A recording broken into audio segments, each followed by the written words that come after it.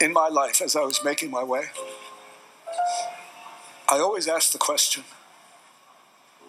am I the most powerful person in the room? And the answer needed to be yes. To this day, I still ask that question. And the answer is still yes. In every room, in the entire world, the answer is yes. With the exception of one or two.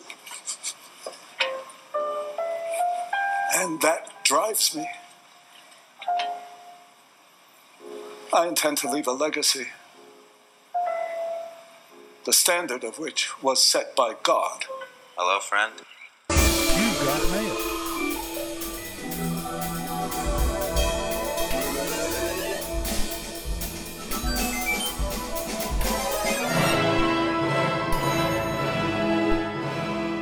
Hello, friend.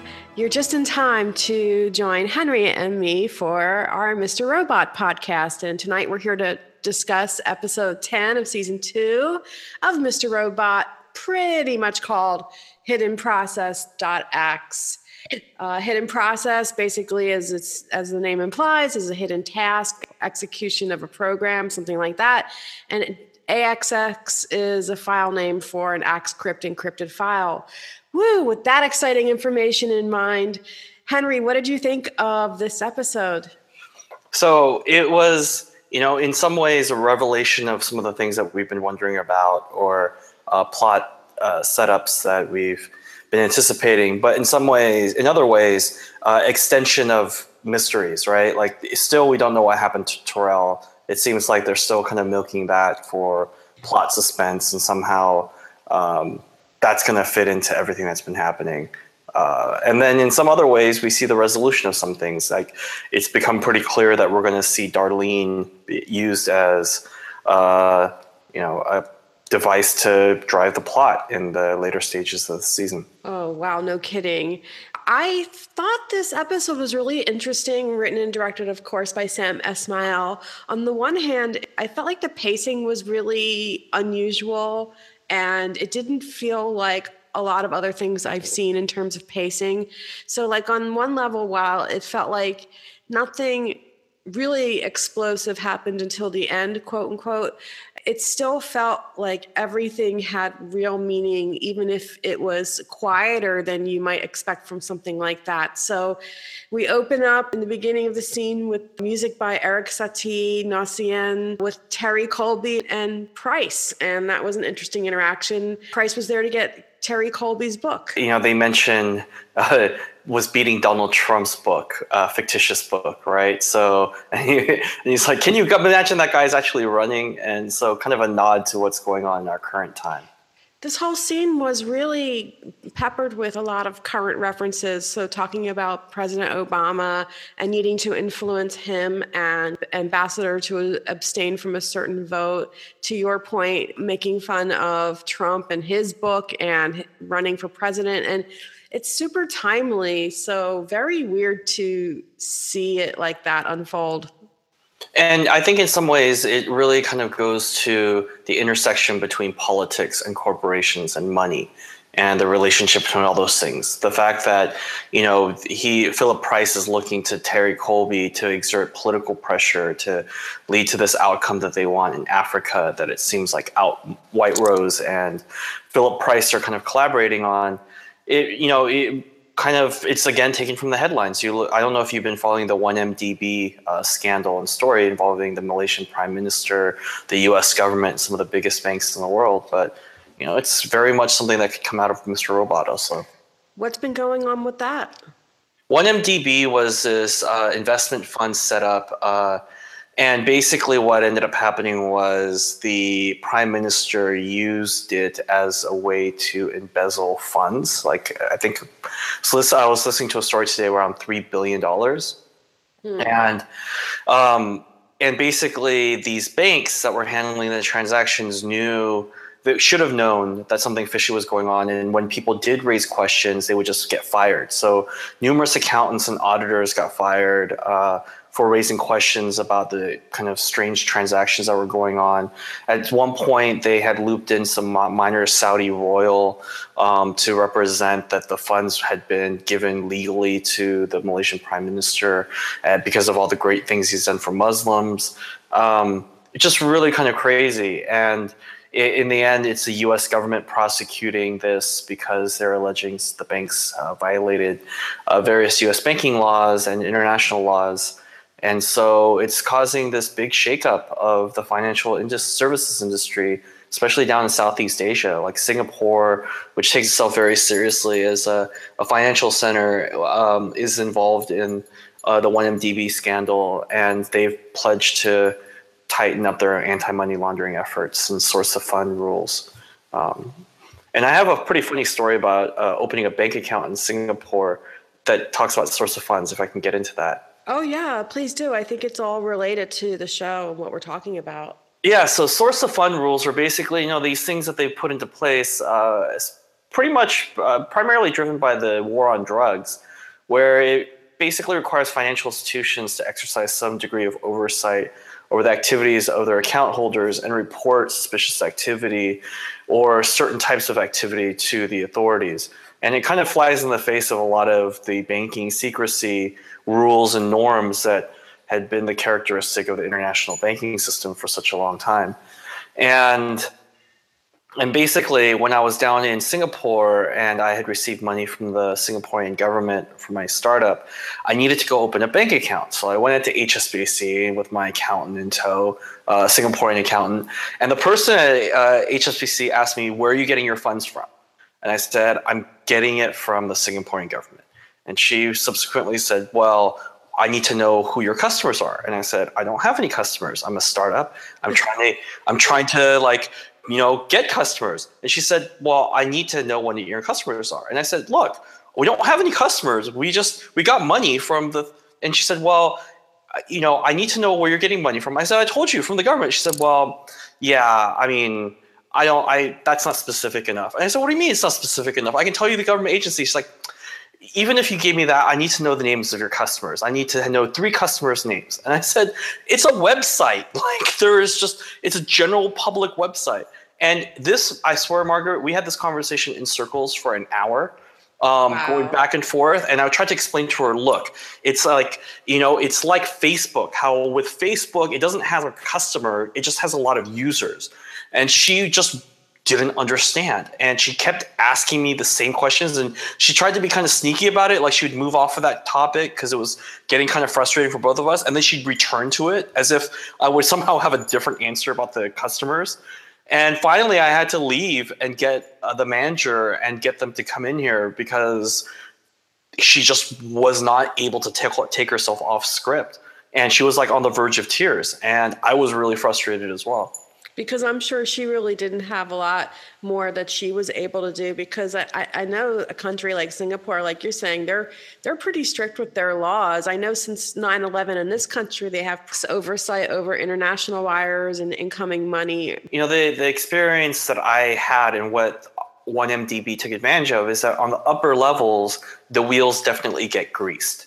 Yeah. And so while a low-level kind of a bank employee who's opening an account for Joe Schmo might be very rigorous in going through all the questions, if you are an important person, even in Singapore, you quote unquote know the right people, they can definitely make the process a lot easier for you.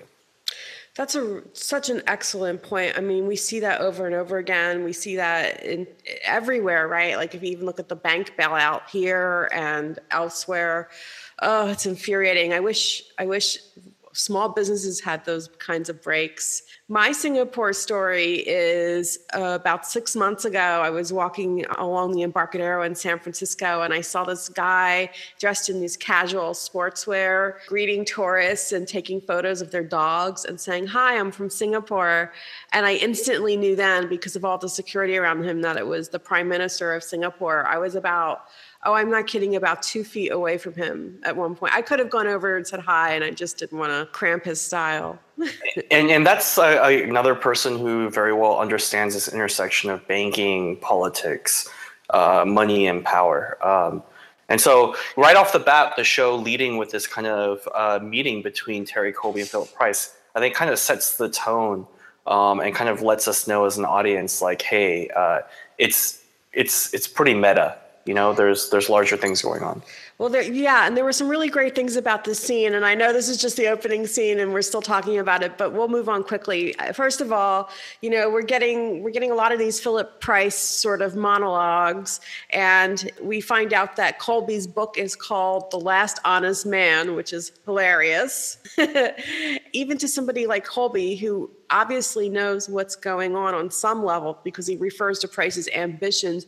He himself cannot believe the extent to which they trade countries like playing cards. That was one of the quotes. And then Price at one point was like, well, politics is for puppets anyway. And, you know, those types of sentiments, like on the one hand, you can kind of look at them and say, yeah, that's kind of true, or that's the way the world works. But in other ways, it's really dangerous, that type of thinking, because it legitimizes this idea that it's all about, you know, the end result, and that ruthlessness can be tolerated and even encouraged if it yields, quote unquote, the right results. And then after the Eric Satie beautiful piano piece, it moves into a song by Bleach, which I thought was really a great sounding song. And we see a little bit more of how Joanna is fitting into this picture, because it picks up sort of right where we left off, where she calls Elliot Ollie. She pulls up in her town car with Sutherland, who's her henchman, and you know, she's wearing black, I noticed, as opposed to white. She's always worn white previously for the most part. She's really imploring Elliot to find Tyrell, and Elliot's confused as heck. Yeah, and I'm kind of there with Elliot in the sense of I'm still wondering why I should care.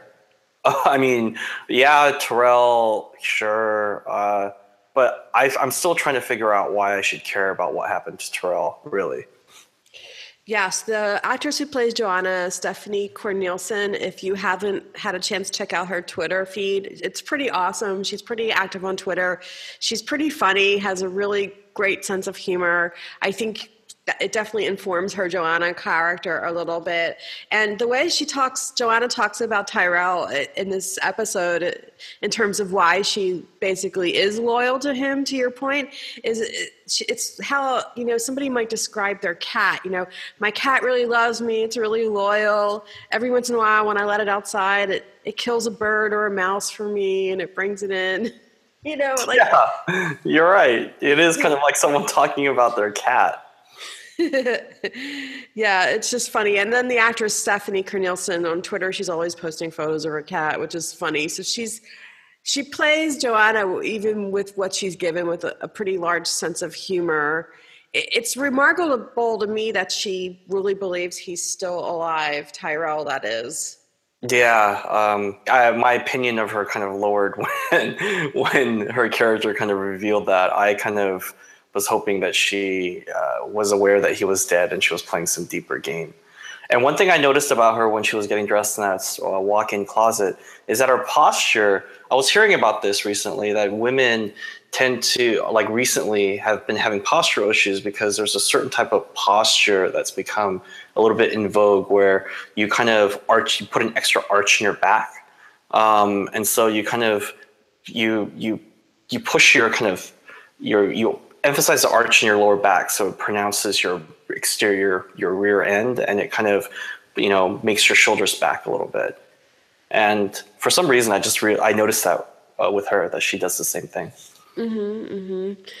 Well, did you see any significance in that she suddenly started wearing black? It could be a color of mourning, right? So it can be a sign that she's in some ways coming to grips with the idea that he might be dead. So maybe that's it. That's my college 101 answer. And then we had a bunch of scenes with Cisco and Darlene, starting with them discovering that the person who is in the house where the tape is left, the VHS tape of Darlene in her F Society gear, is Vincent, someone that Darlene knows from the Washington, D.C., the Capitol Hill gang, the Teabaggers, which is hysterical. And to me, I was immediately like, this is a setup. Well, it's a way in which to set the stage for the events that come later, right? Kind of the tightening of the noose around F Society, getting the FBI ever closer to them. It's all part of the setup. Just the way that Darlene lets Cisco talk to her, I found that very out of character for Darlene. And I mean, honestly, if somebody like Cisco said that to me, not only would I not date him, I would not be hanging out with this dude. Like, you're not a leader. I think she's done a fairly good job, all things considered. Like, where is that coming from? Like, why is he trying to tear her down and be such a hater? Yeah, I don't know. I felt like this was, you know how sometimes in a trilogy, the second book is just kind of a setup piece for the bookends of the story. Yeah. And at a certain point, you really feel like the characters are just kind of being moved as around like chess pieces to set up the final arc or the narrative arc. And I kind of feel like that's a little bit what this episode is about. It's just kind of setting these pieces up for, the end of season 2 and the cliffhanger into season 3. I agree, because I think it was really out of character for Darlene to let somebody, I mean, it's one thing to, he just wouldn't stop. He kept just trying to tear her down. Now, granted, she is a murderer, and I really thought she was just going to kill Vincent. She went against her better judgment, I think, and went with Cisco, so maybe that was all part of what he was supposed to do to begin with. It's crazy. But then Dom, her whole role this episode is basically to be like a sniffing bloodhound. Yeah, she's kind of like, the Al Pacino character, at the Heat, with Robert De Niro and his gang, and how like Pacino just kind of like kept doggedly like uncovering pieces of De Niro's life and getting ever closer and closer to him. I feel like Dom's character is kind of playing this role, albeit I think less well than Pacino. Yeah, she's got this little Sherlock Holmes bloodhound character. Like, and just like rubbing people the wrong way with her coarse and gruff manner. I mean, yeah, I think the thing I don't like is when writers have characters acting out of character because they spend so much time building up the character, but then they go out of character to set up important scenes. That bothers me. And what I don't understand from a character consistency point of view is why these people who are very smart, these characters like Darlene, Elliot, and these other hackers who are very smart and understand a lot about how things work, make these seemingly fundamental mistakes or errors that just show total lack of awareness. Like the fact that they just walk around allowing themselves to be easily seen and identified, or like they sit right next to a window in a cafe very close to the hospital that they just took their buddy. It's like, really, like, come on. Like, I find that a little bit out of character, right?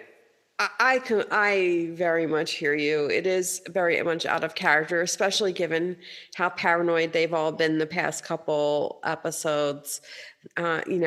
We do find out that Mr. Robot and Elliot are hot on the trail of Tyrell, trying to hack and figure out where he is. And that was a fun sequence, seeing all the ways in which Elliot gathered together all of the hardware and knew the necessary technical hacks, but something that you like to point out a lot were all the social hacks that he knew too, in terms of how different systems work and people work. So he knew how to call in for the spoof fax and get that information.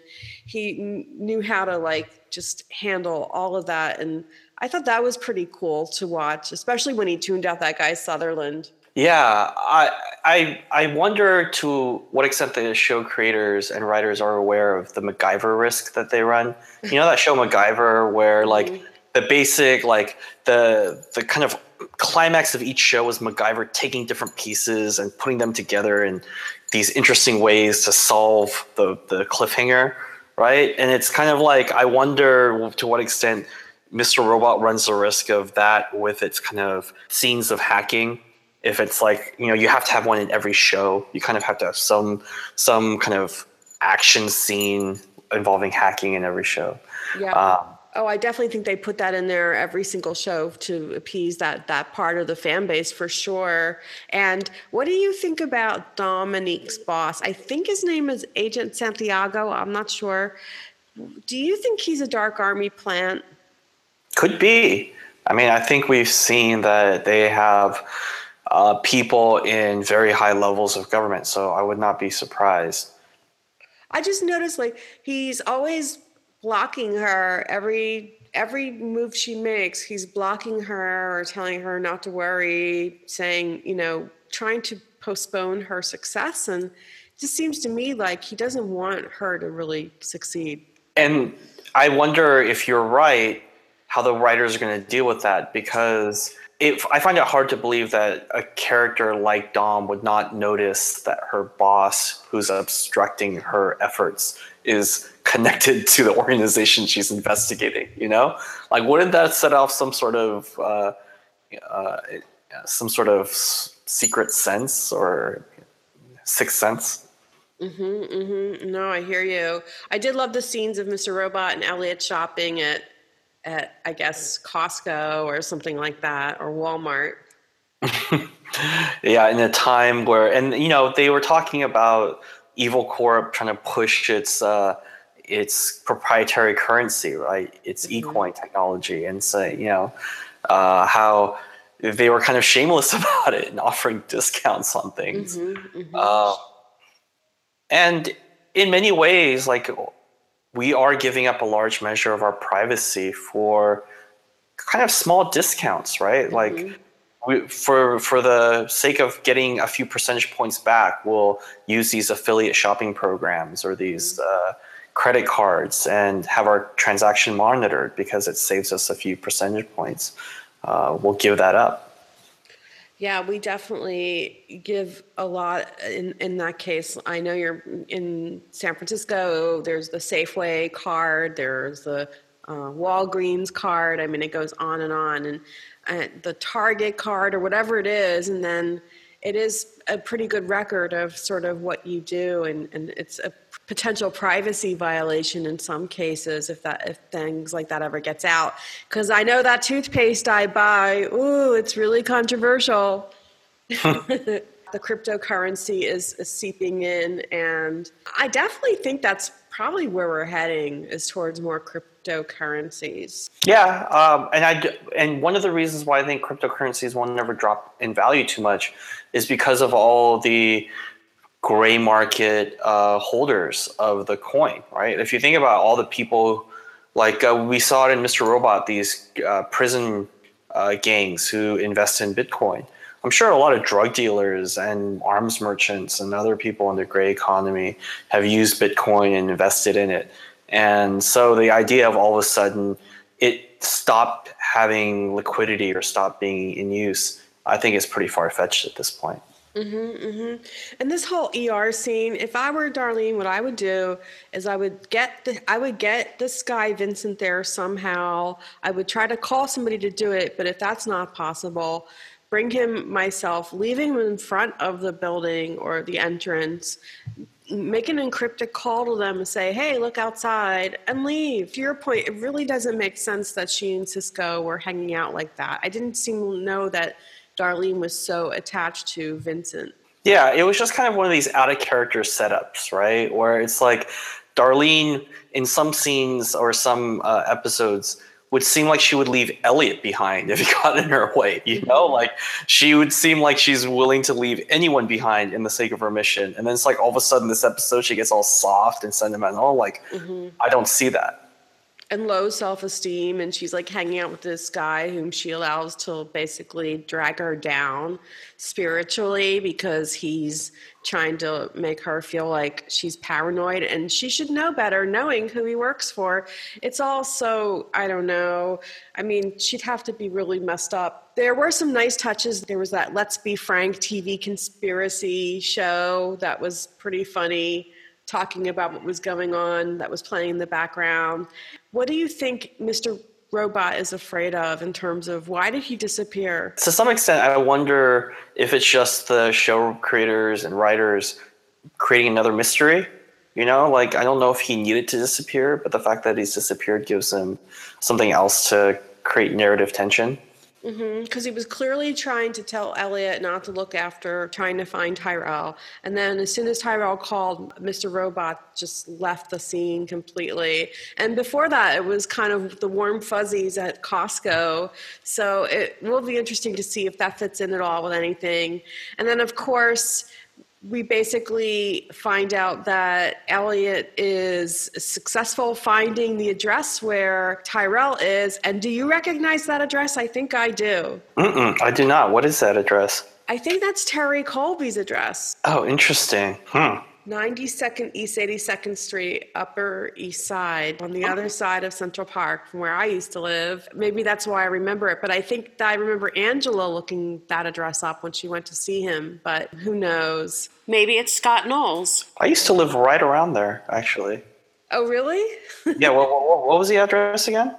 92nd East 82nd Street. Yeah, I think I lived on either 82nd or 84th, so I lived I probably walked by the fictitious address that they had there. And the interesting thing about that neighborhood, so I was going to law school in New York for a semester at the time, and I was taking this regulation of sexuality class seminar. And I did this paper on underground prostitution in New York City and how they were using the internet. And so, long story short, I found out that there was a brothel in my neighborhood on the Upper East Side that was advertising on Craigslist. And so, just to kind of see what would happen, I sent an email to the congressman, the office of the congressman who represented that neighborhood. And I said, I explained, I'm a student at NYU. I was doing this research, and I realized I found this brothel, and it concerns me because there's a lot of children in the neighborhood. It's a family neighborhood, right? There's a lot of school kids running around. And so they emailed me back and they said, "How do you know?" And I sent them the Craigslist link. I was like, "This is how I know." And they never got back to me and never heard anything. And then about a year later, maybe 8 months later, I saw in the paper that there was a brothel busted in the Upper East Side. And so I was like, cool. They eventually did something about it. Maybe not because of me, but it was just kind of interesting to see that all kind of progress from something kind of hidden underground, yet in plain sight, to being busted. Yeah, well, maybe Terry Colby was a customer at that brothel. Who knows? Maybe. Maybe it's just Tyrell's phone. Maybe it's not Tyrell at all who's making those calls. Yeah, because the way that she got the phone was that she received a package, right? And there was something in the package with the phone taped underneath, right? Yeah. And so, they don't really hint too much around where that package was sent from. But I think that's the other part of the loop, right? Is either someone sent it to her or someone sent it to her husband. And that person who sent it is basically calling. So it's either intentional or being automated and being done unintentionally. I have a feeling that when Elliot comes into contact with Tyrell's body, because I have the feeling that it's going to happen at some point, that's going to be used as a setup for this scene between Mr. Robot and Elliot all around the remains of Tyrell's body. That could very well be. And I guess next week's episode is going to be extra long. Is it going to combine episodes 11 and 12 together? I think I heard that maybe. Yeah, that'll be interesting if it does. I mean, it would kind of make sense that this would be the setup for it because, yeah, they're basically setting us up for a action-packed finale. I mean, a lot did happen. I mean, Angela and Elliot make out and have this intense conversation on the subway beforehand. So there's that. Angela's going to turn herself in, or at least she was going to, and she's confronted by probably the Dark Army. Yeah, I mean, that whole Angela Elliott scene, it was not Ross and Rachel's kiss by any means. It was just kind of weird.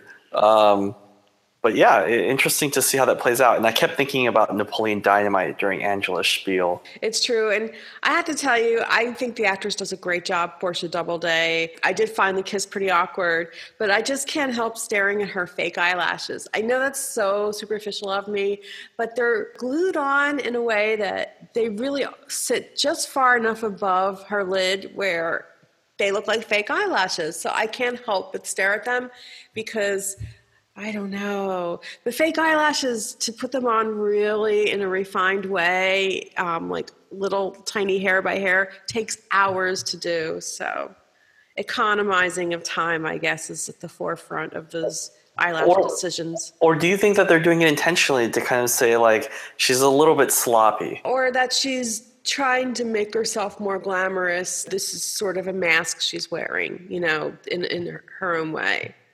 Mm-hmm. Yeah. Definitely. That's a good point.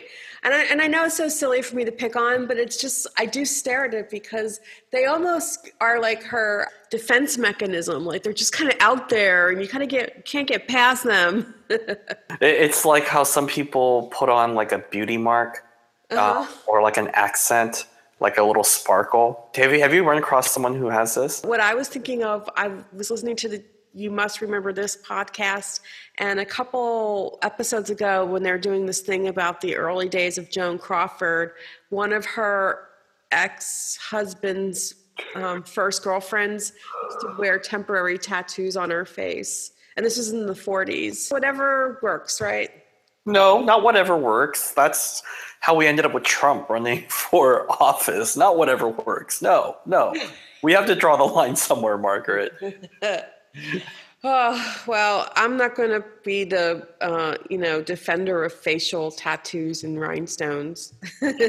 So it will be interesting to see if Angela actually goes through with what she told Elliot she was actually going to do, or if on her way to her confession something happens, because it seems like the Dark Army is taking great pains to cover its tracks. Yes, and I think that White Rose is going to abscond Angela for some reason because that will thwart Philip Price somehow, maybe. Yeah, I don't think it would surprise me to see her character kind of go the confession route and end up in prison. I mean, that would be a bit of a torturous narrative development. I'd much rather see her get abducted by someone. I think that'd be a lot more interesting.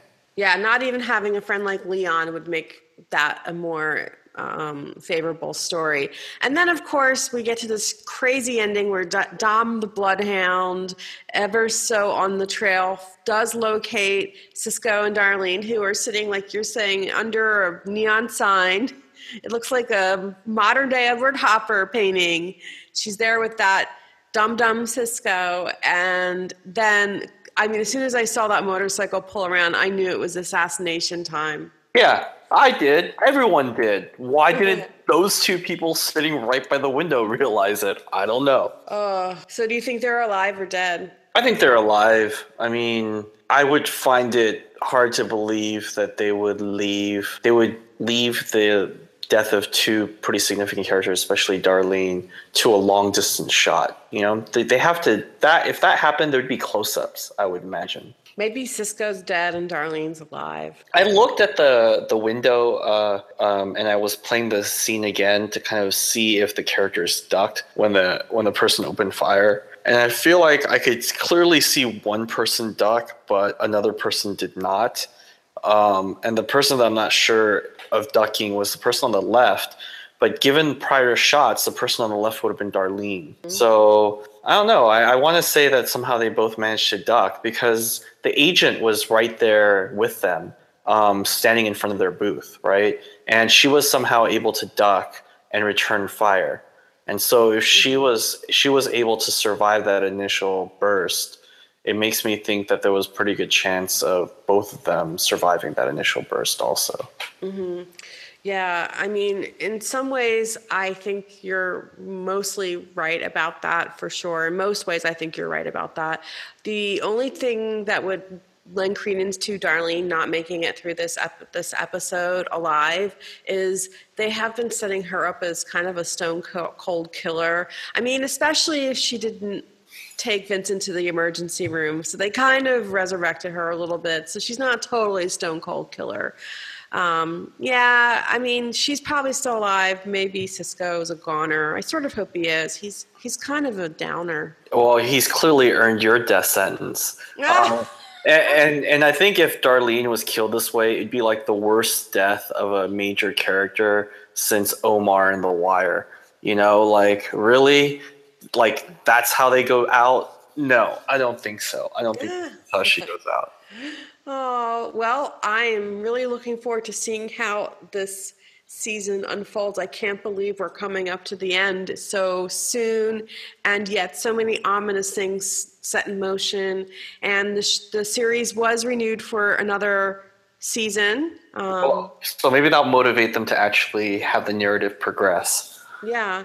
There was this one scene, and I don't mean to go back after we're sort of wrapping up, but I know you saw this one scene where Elliot was saying, there's something that Mr. Robot wants me to find in my apartment. Can you find it for me? And I felt like that was a recreation of a VR experience or a video game. When Elliot went back to his place when he was with Sutherland, and he's like, is Mr. Robot MIA because he's afraid? Why did that phone call freak him out? And then later on, he's like, can you help? Can you look? Can you see anything? There's something here he wanted me to find. And I bet hidden in that scene in Elliot's apartment is something. If you screenshot at each scene, I'm sure there's something there that is a clue. Ooh, Gauntlet thrown. All right, let's see if we can get to the bottom of it.